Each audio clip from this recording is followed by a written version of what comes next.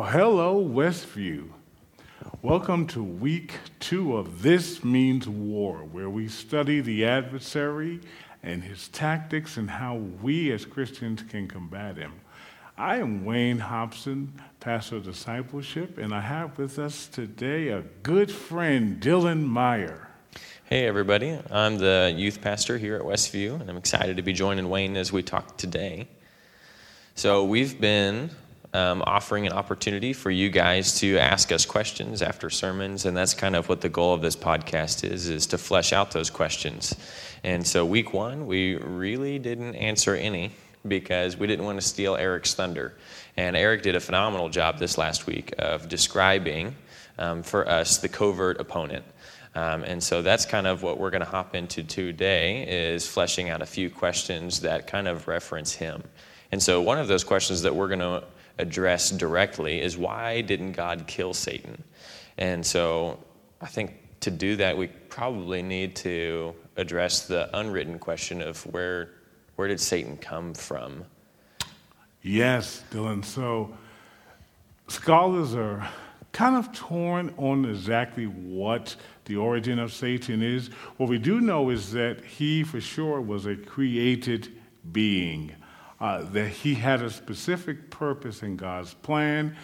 But what we can tell about him is that at some point he fell in the sight of God, meaning he sinned against the will of God, and he was banished from heaven, from being in God's eternal presence.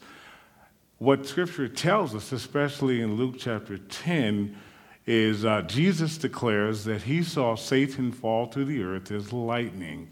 So that indicates that Satan was a heavenly being at one point. He was banished from heaven, he fell to the earth, and he's been wreaking havoc ever since.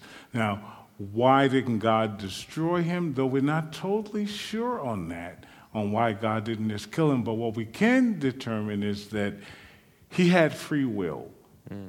And if Satan had free will the same way you and I do as human beings, then what that tells us is that God gave him a choice, just like God gives us a choice. And maybe one of the purposes for Satan is for us as human beings to have the choice to do right or wrong, good or evil. There has to be evil for us to be able to choose to do good. So perhaps Satan is God's quote-unquote tool, because we know that he does not, as Pastor Eric made it very clear, he does not have omnipotence, and he is not omnipresent. He has to go about doing his work, going from place to place. So that tells us right there, he has to expand his territory. How does he do that? And why does he do that? Because God allows us to have that choice. We give him either more power or less power in our lives, and God wants us to decide to serve him. Yeah, and I think some of the, I don't know about you, Wayne, but when I was kind of diving into trying to wrestle with this question and trying to figure out where does Satan come from, I was looking for strong scriptural references, looking for credible sources to go at this and to understand. And I think some of the reasons that we're not 100% certain, like where did he come from, how did he come to be, is because Scripture doesn't tell us exactly what happened. A lot of what we believe actually, or what we think, not necessarily what we believe, comes from culture or faith tradition or folklore, as we were talking about just earlier today, yes. Or even apocrypha, which would be things that are outside of Scripture, sometimes written in the same era of Scripture, but not considered a part of the Bible that we consider to be credible for a variety of different reasons, as why we vet those and source them, and that's how they became a portion of the Scripture that we know and trust. But I think some of the same reasons that we don't know exactly how Satan came to be is the exact reason why the context of Scripture tells us maybe why God didn't kill him, is that the purpose of Scripture was to reveal who God is and to reveal his character. Yes. And so I think that is probably our best evidence as to why God did not kill Satan, is because he has a loving and gracious character. It's just, but it's gracious. And maybe that is helpful to understand maybe why he didn't kill Satan, is the context of his character just doesn't really match up with that. Yeah, because we think about the fact that God is a loving father. So Satan is still his son, the same way we are sons and daughters of God. Not in the same context in which we became sons and daughters of God by adoption through the death and shedding of Jesus' blood. He, however, was created in that context to be directly a son of God through creation, while we are sons and daughters through adoption. So in that same context, we have to look at Satan as still being something that God loves to some degree. Now, there's a cutoff point to his authority and his power and his reign over the earth, the world as we know it. But to your point, Dylan, I think we have to consider the fact that with God's love, there's an extension of grace. Yeah, absolutely. And I'm almost to your point earlier too, is that Satan is a means to an end. He's a tool. As we wrestle with some of the things that he throws our way, it presents opportunities at times for us to draw nearer to God. Amen. Yeah. Hey, what is the next question that we have? Because I think there's a good one coming up. Yeah. So this one it kind of provokes some wrestling because there's aspects to both sides of it, I guess, for lack of a better term, is that a lot of times we're taught that if we acknowledge Satan, if we recognize his existence, talk about him, study him, do anything that kind of points to him, we're giving him more credit than, or even more power than he's due. Wow. Yeah. I grew up in a church system where Satan was not talked about very much at all as well. And so I can definitely empathize with this question, with the person who asked this question.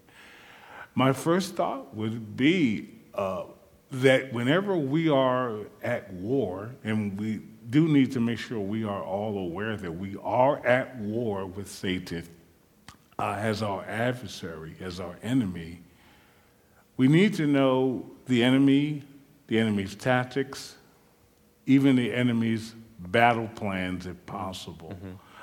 Even this coming week, we'll be looking at an incident that happened in 2 Kings chapter 6 involving the prophet Elisha and the king of Israel going up against the enemy who happened to be the king of Syria. One of the reasons why Israel was victorious is because they knew the battle plans of the king of Syria. Well, it's the same thing with us, with Satan. We have to acknowledge that he exists so that we understand our foe. And then, therefore, we can defeat him by knowledge about him. So, yes, we're not giving him credit, but we are giving him recognition. Yeah. And I think when you look at those two phrases, giving him credit versus giving him recognition, we understand that when we recognize who he is, how he works, we're better able to defeat him. Yeah, and I think there's a difference there in what you're saying is like an awareness of him draws his darkness into the light. It exposes him. The awareness of him exposes him for what he's doing. Rather than sometimes I think when we start to maybe toe that line of giving him more credit is when we begin to fear him, because fearing him flatters him. Yes. Yeah, great point. Think about in Scripture, the Bible tells us to only fear the Lord. It says that the fear of the Lord is the beginning of wisdom. So what does that tell us about the adversary? It means we are not to fear him. We are to be aware. Beware, which is a shorter way of saying be aware of him, but do not fear him. He is conquered. He's already defeated by the power of the cross and the resurrection. Yeah. Yeah, that makes a lot of sense to me. And I think sometimes it's hard for us to toe that line of, well, how much awareness do I give him rather than what is towing the line of giving him credit. And I think some of that is just recognizing that in all times and in all places that we need not fear him because of who we go with. Which, I mean, we've talked about several times in this sermon series already, is I think it's the verse from 1 John. Greater is he who is in me than he who is in the world. And I think that is the greatest litmus test of how much awareness, how much credit am I giving Satan as well. Yeah. Am I beginning to fear him? Because we don't need to. We have the victory of Christ in us, and his presence goes with us. And if we have that, we can be aware of him, but we don't need to fear him. Yeah, amen to all of that. Yeah. I think one of the things we have to consider as believers is that we are on the winning side. We don't have to figure out, will we win this battle? The battle's already won for us. Again, that phrase that we've been using throughout the series is that we don't fight for victory, we fight from victory. Yeah, that's really good. Which, I mean, I guess that we have time for it if we want to. We could lean into another question is how do we fight Satan? And I mean, we've probably referenced that a couple times just now, which with that being said, Eric did a phenomenal job of addressing that when he spoke from James, talking about if we resist the devil, he will flee. Yes. But in that is a secondary action step that if we draw near to Christ, he draws near to us. And I think that is one of the best things that we can do in terms of being aware of what Satan is doing is like Eric said, be so full of the truth that we instantly recognize a lie. Or being so full that there is no more room for a lie. That, I think, is one of the ways in which we fight him. Oh, absolutely, yeah. Yeah, I think the two keys we can look at is our prayer, number one, because that's drawing closer to God. That's how we draw close to Christ. By approaching the throne of grace. I love that phrase that Paul used about, boldly approaching the throne of grace or prayer. That allows us to be able to have direct communication with the Father, the Son, and the Holy Spirit. That alone empowers us. As a matter of fact, we have, of course, a prayer guide available. It was in our newsletter, so please look for that link. Pastor Deb Klutz did a fantastic job of providing us with some guidance for how to pray and what to pray for. The other thing, and Dylan, you hit on this, and it has to be reiterated because Pastor Eric did as well. Know the Scriptures. By knowing the Scriptures, that is how we defeat Satan. The same way Jesus did when he was tempted in the wilderness. Remember, Jesus would quote Scripture where Satan said to him, hey, you're hungry, so turn these stones into bread. Jesus' response is, man shall not live by bread alone, but by every word which proceedeth out of the mouth of God.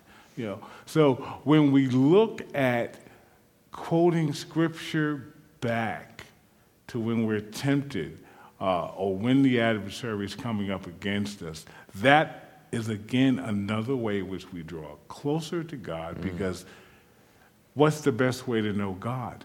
As you said earlier, Dylan, is by knowing God's character. How do we know his character? Scripture. So I think those are two key ways to fight Satan.